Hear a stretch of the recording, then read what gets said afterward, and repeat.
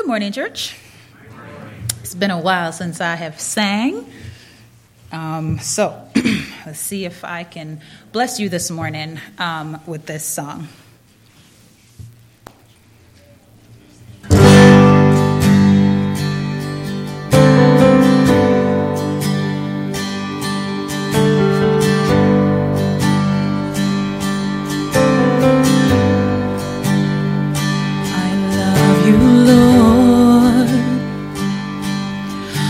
Your mercy never failed me.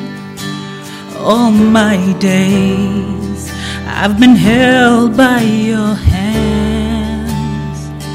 From the moment that I wake up until I lay my head, I will sing of the goodness of God.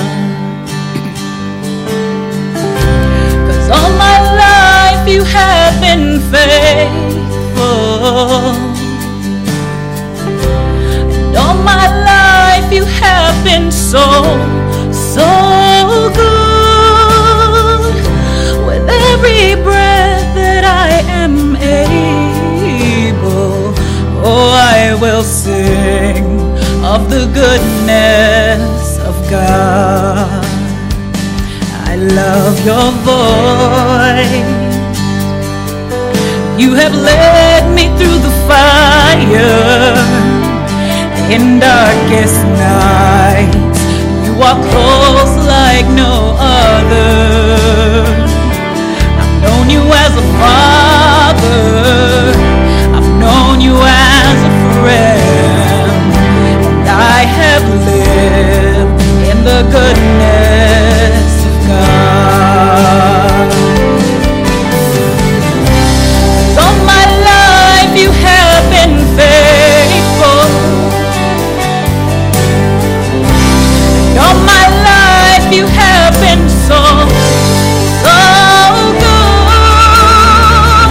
With every breath that I have made, oh, I will sing of the goodness of God. Your goodness is running after, it's running after me. Your goodness is running after, it's running after me. With my life laid down, I surrender now. I give you everything. Oh, your goodness is running after, it's running after me.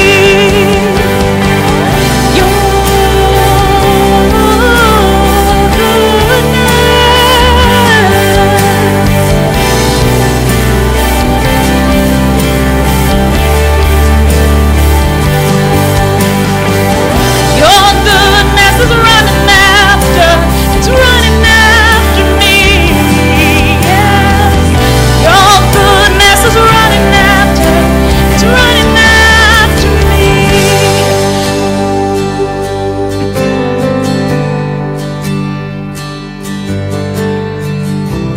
And all my life you have been faithful.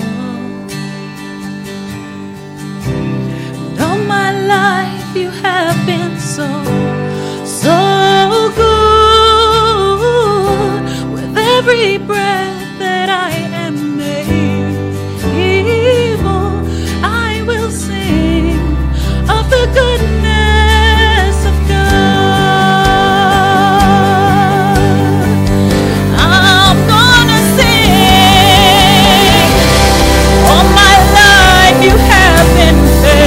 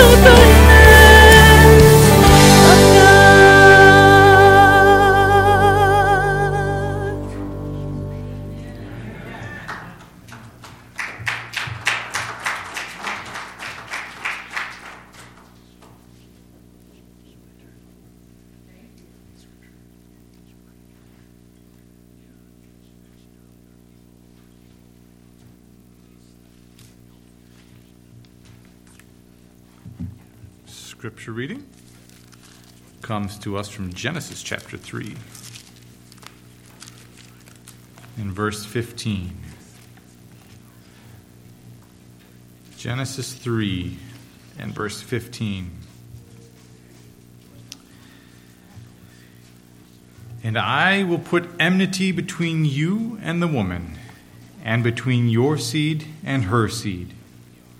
He shall bruise your head, and you shall bruise his heel.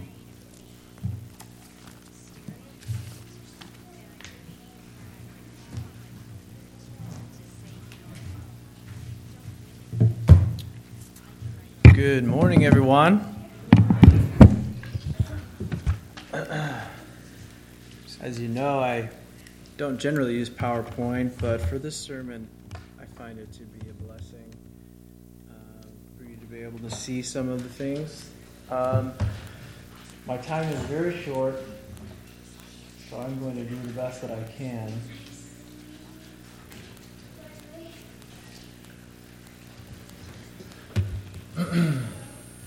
To get through this in a timely manner. When we switch the not mirroring, is that our issue? No, actually, I think it wasn't switched to this when we first. Okay.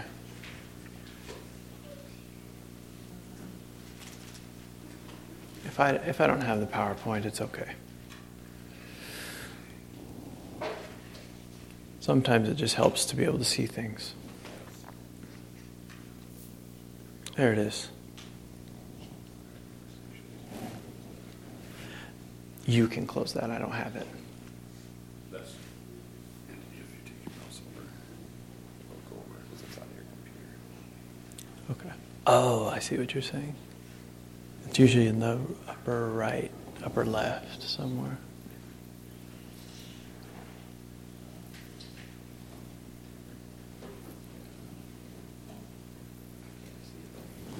I don't see it either.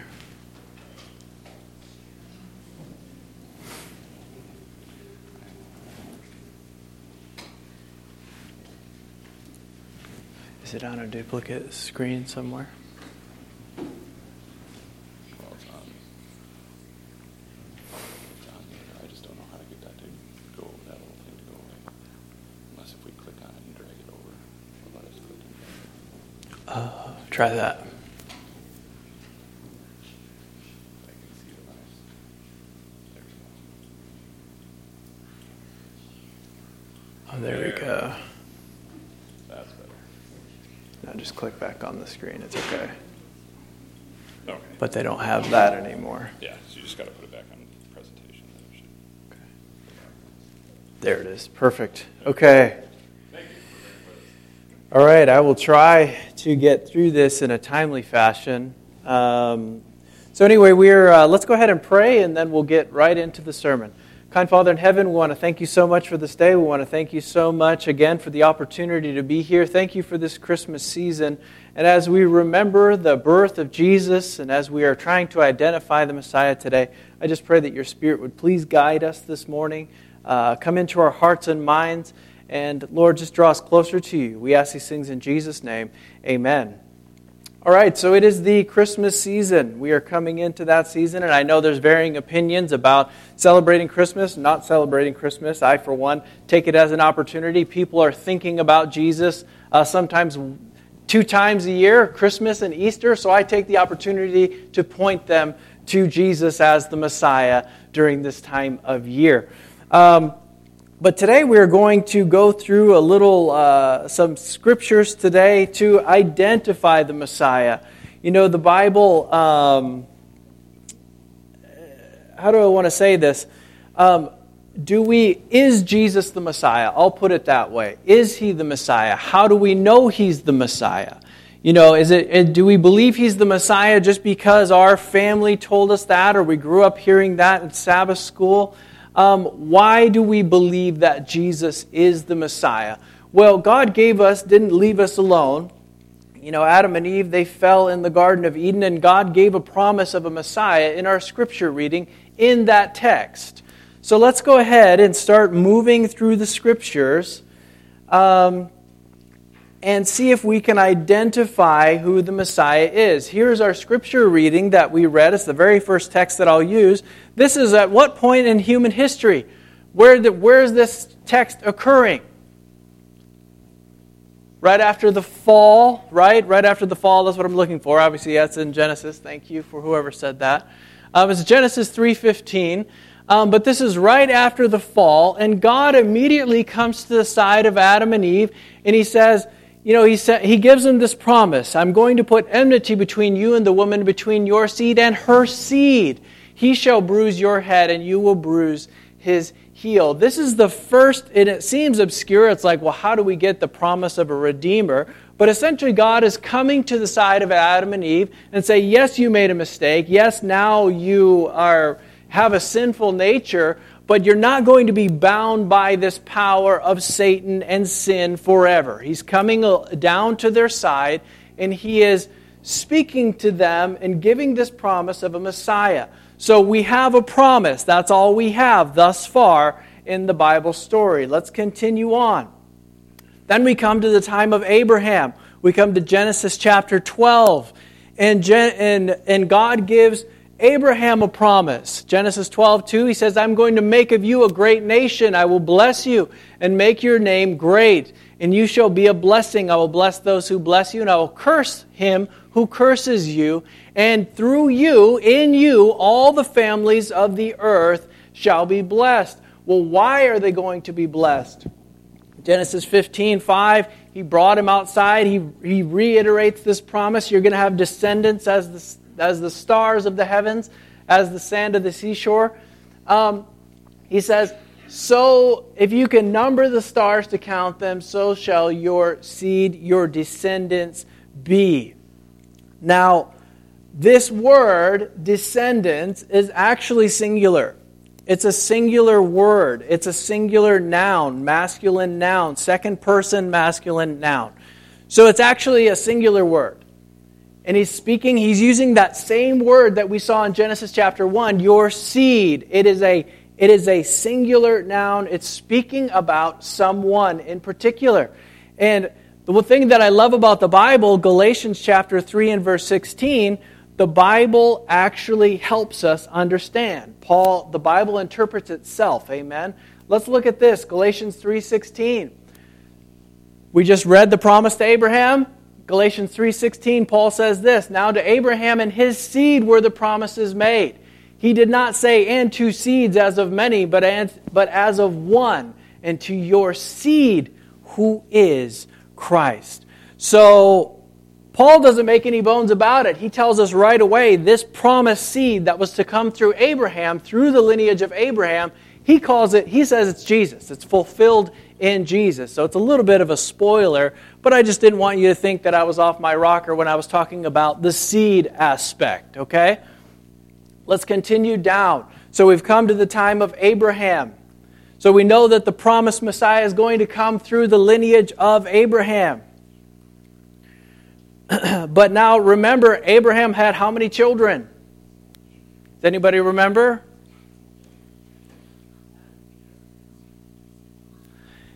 Yeah, I'm seeing two. That's the common thought. But you remember after Sarah died, he married Keturah, and the Bible says he had sons and daughters. So we don't actually know how many children he had.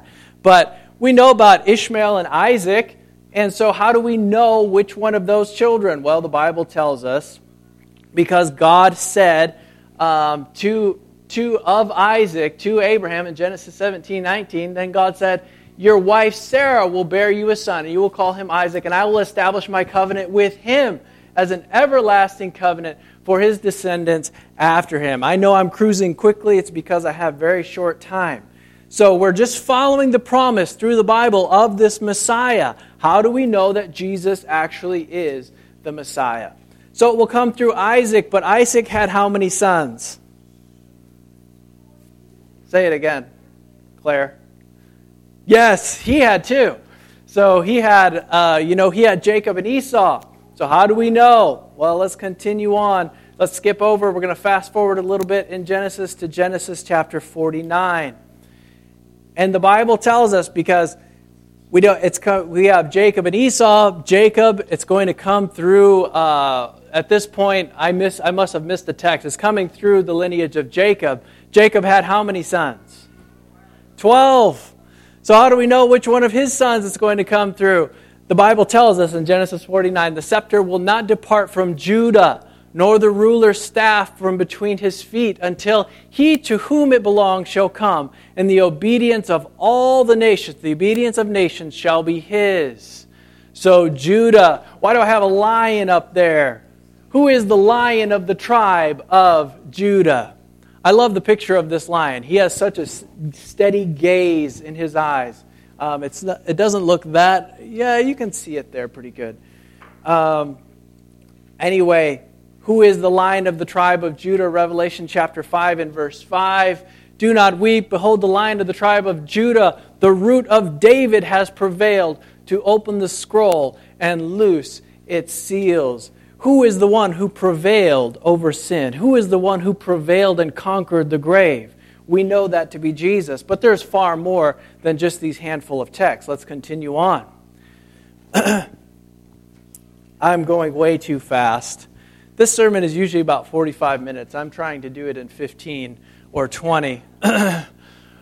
Genesis 38. Has anybody ever wondered about Genesis 38? Okay, and I'm going to tell you why. It's like Genesis 37 is all about the story of Joseph, right? Joseph is one of Jacob's sons. So Genesis 37 ends with, and Joseph was sold into slavery, and he went into Egypt. And that's the end of Genesis 37. And then Genesis 38, there's this random story about Judah and Tamar. And so I always wondered, and then Genesis 39 picks up with Joseph again. And I always wondered, why is that story just interjected in the middle of nowhere? Well, you see, the Bible is all about Jesus. The Bible is all about pointing us to Jesus, to the Messiah, so that there would be no mistake of us making a mistake of who the Messiah actually is. And so the story of Genesis 38, the story of Judah and Tamar, Jesus is coming through the lineage of Judah, and Tamar had a son named Perez. And that is the lineage of the Messiah. That's the only reason I can find that story is in the Bible, because it is trying to show us the lineage of the Messiah. The Bible is all about Jesus. It's all about pointing us to the Messiah, the Savior of the world. Let's continue on. It was this union through whom the Messiah would come. Everything in the Bible points us to Jesus. Why is the story of Ruth in the Bible? Ruth she's a foreign woman. She marries Boaz. Boaz has a son named Obed. Obed has a son named Jesse. Jesse has a son named David. Jesus is the root and the offspring of David. That's the only reason that's why the story of Ruth is in the Bible. It's pointing us to the Messiah. The Bible writers, God is trying to help us see and understand the lineage of the Messiah. Ancestry meant everything to the Jews. Why do you think there's so many genealogies in the Bible? It's trying to show us the Messiah. That's why they kept meticulous track. Here we come to the time of Moses. Deuteronomy 18:15. He has this: the Lord is going to raise up a prophet like me from your midst, from your brethren. Him you shall hear. Moses was living some 2,000 years after the original first prophecy of a Messiah is given. He believes that there's still a Messiah coming. So 2,000 years had gone by, 2,500 years had gone by, and he's still believing that God is going to send a Messiah. 2,500 years later, Isaiah gives us more insight. And all along the way, we're getting this fuller, clearer picture of the Messiah, where he's going to come from, the lineage that he will come from. Now, this sign right here is impossible to replicate or miss. This sign, all by itself, should be enough for humanity to know that a virgin girl just gave birth to a son. There's something very important about this person, because he's not like the rest of us, right? This sign all by itself, I feel like, well, if that's all we had, that should be enough. Anyway, Isaiah 7:14. Therefore the Lord himself will give you a sign. Behold, a virgin shall conceive and bear a son, and shall call his name Emmanuel, which means God with us. This is a pretty blatant sign, pretty miraculous sign. So the Messiah, he's going to come through the lineage of Abraham, Isaac, and Jacob. He would come through the line of Judah. He would be born of a virgin. Micah chapter 5 verse 2 tells us that he's going to be born in a specific place. Micah's prophesying in the year 750 BC to about 700 BC, somewhere around that time. So here he is prophesying, and he says, "But you, Bethlehem Ephratah, though you are little among the thousands of Judah, yet out of you shall come forth to me the one to be ruler in Israel, whose goings forth are from old, from everlasting." I'm sure when Micah was prophesying this, people were eager. They thought the Messiah was coming soon. And then 100 years, 200 years goes by, and it's all forgotten. Can you imagine? It was 4,000 years from the first time this Messiah was prophesied until he actually came. There was lots of people who came, lived, and died, millions of them, believing that a Messiah would come. They just didn't know when. Daniel 9 gives us the exact time frame when the Messiah would come. So Daniel's prophesying in 605 BC to roughly 540, somewhere in that ballpark. And he gives us the exact time frame. Know therefore and understand that from the going forth of the command to restore and rebuild Jerusalem till Messiah the Prince, there shall be 7 weeks and 62 weeks. We look at these as prophetic weeks. So the 69 weeks, it begins, and from the restore and rebuild, the command to restore and rebuild Jerusalem, that command to restore and rebuild Jerusalem happened in 457 BC. So we have 483 years. If we count forward, we come to 27 AD, and that's the exact time that Jesus was anointed. The end of the 69 weeks falls on 27 AD. That is the year that we believe Jesus was anointed, and he began his ministry based on the kings and based on the time frame. All right, so I've been covering lots quickly. Few more prophecies right on time. In Daniel's prophecy, we find the anointing of Jesus. That was a very specific sign, specific time frame for him to come. There's a multitude. I mean, theologians estimate that there's well over 200, some say 300 prophecies of the Messiah in Scripture. And the reason that they're all there, it's like a fingerprint that no other person could magically claim to be the Messiah. They have to fit all of this outline of who the Messiah would be. He was born in Bethlehem on a last-minute journey to Bethlehem. I mean, no human being could conjure that up or try to live that out in their life. But God knew. God's guiding hand was in all of this. I'm sorry that I'm having to go so quickly. Jesus fulfilled 29 prophecies in the last 24 hours of his life. The likelihood of that, if we start thinking of statistical probability, it's actually, the numbers are astronomical. It's actually unfathomable in a way for Jesus to fulfill just a few of these. But I'm going to share with you as quickly as I can.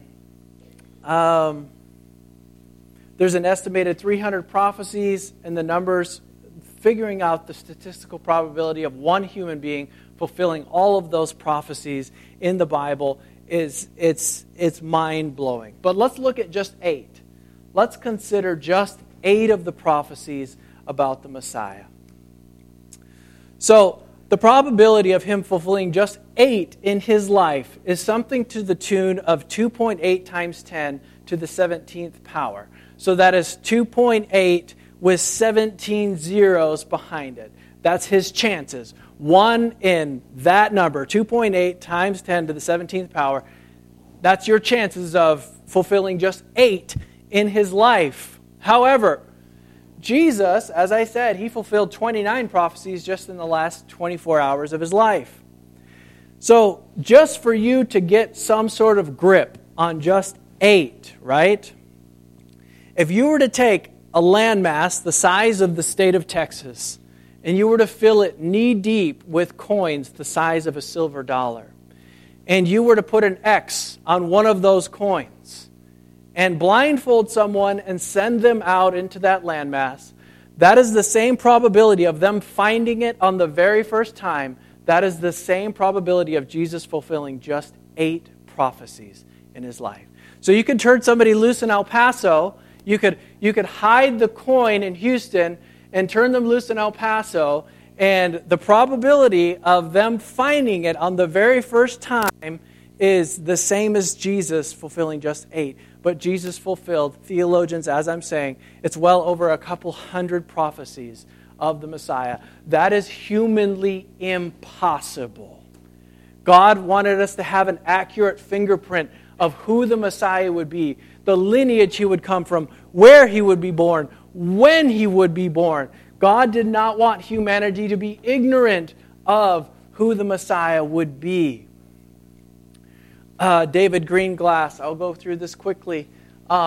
He was a World War II traitor. He gave secrets to the Russians. And so his traitors, the people he was working with, he fled to Mexico, and he was to go to Mexico City, and you can read the notes here. There were 6 prearranged signs so that there would be no mistake of who David Greenglass was with his people that he was working with from Russia, because they were going to give him asylum.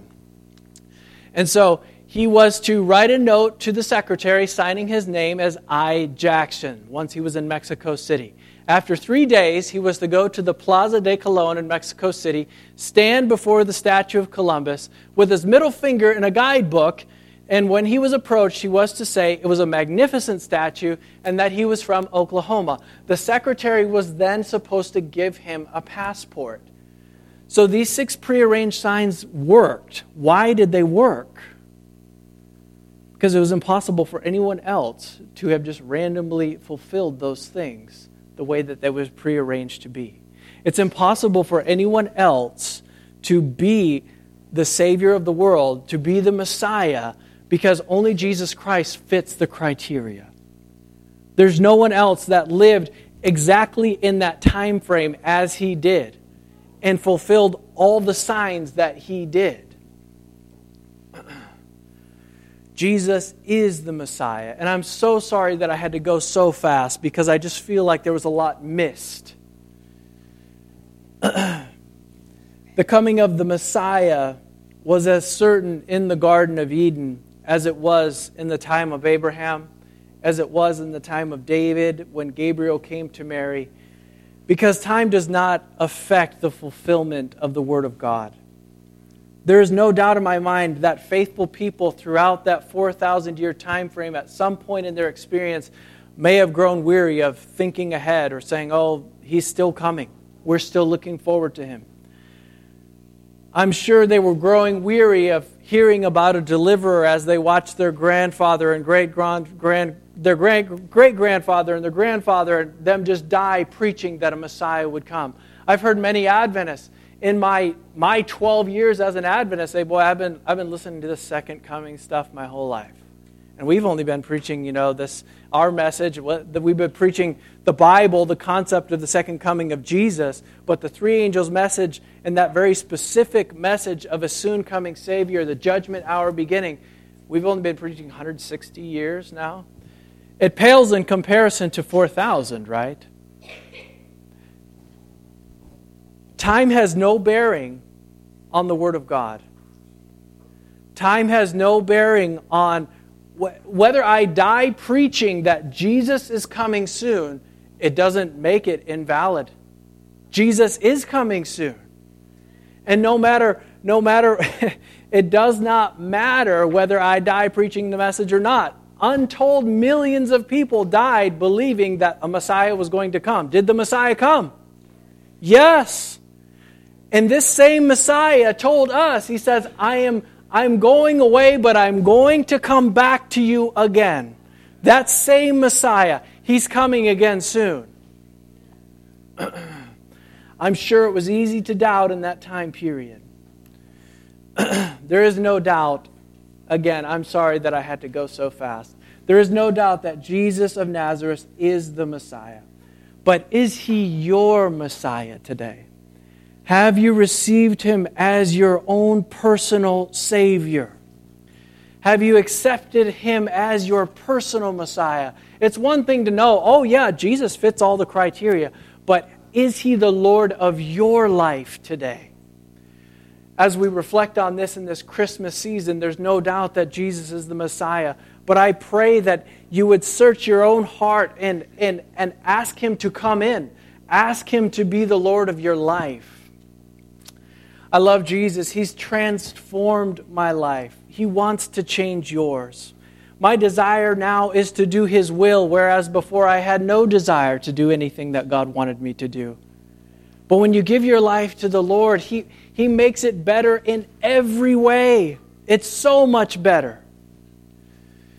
You can see in our world today, we see this often where everyone wants a Savior, but nobody wants a Lord. With Jesus as the Lord of your life, He only makes everything better. You don't need to worry about where where Jesus will take you in life. I promise you, it will only be better than what you're experiencing now. As we think about Jesus in this Christmas season, as we celebrate with family and friends, I would encourage each one of you today to invite Him into your life, not just now, but each and every day following.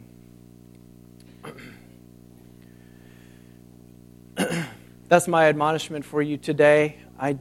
My prayer for us as we consider Jesus in this Christmas season, as you consider the text that we've read, the long-awaited Messiah came.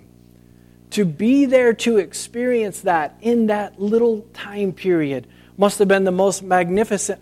Just that little 33-and-a-half-year time period over the course of 4,000 years. And we, of course, are looking forward to the climax of human history in which Jesus will come and take us to be with Him once more. Please pray with me as we invite the Lord into our hearts today. Kind Father in heaven, Lord, we're so thankful that your word is sure. That it was just as sure in the Garden of Eden that a deliverer would come, as it was just as sure in the time of Abraham, and just as sure in the time of Moses and David. And Lord, thank you so much for laying out a perfect fingerprint that only the Messiah could follow, that only a divine hand could have seen and orchestrated and said and told. Thank you so much for preserving your word for us and not leaving us as orphans. Thank you for desiring to be our Savior. Thank you for being our Creator. Thank you for being our Redeemer. We love you, Lord, and I just pray that you would fill each heart today, that you would draw close to us, and that, Lord, as we consider your birth, Lord, we pray that, Lord, that you would just direct our thoughts heavenward. Help us to be like you. Help us to reflect you more fully. We love you, Lord, and we thank you, and we ask these things in Jesus' name. Amen.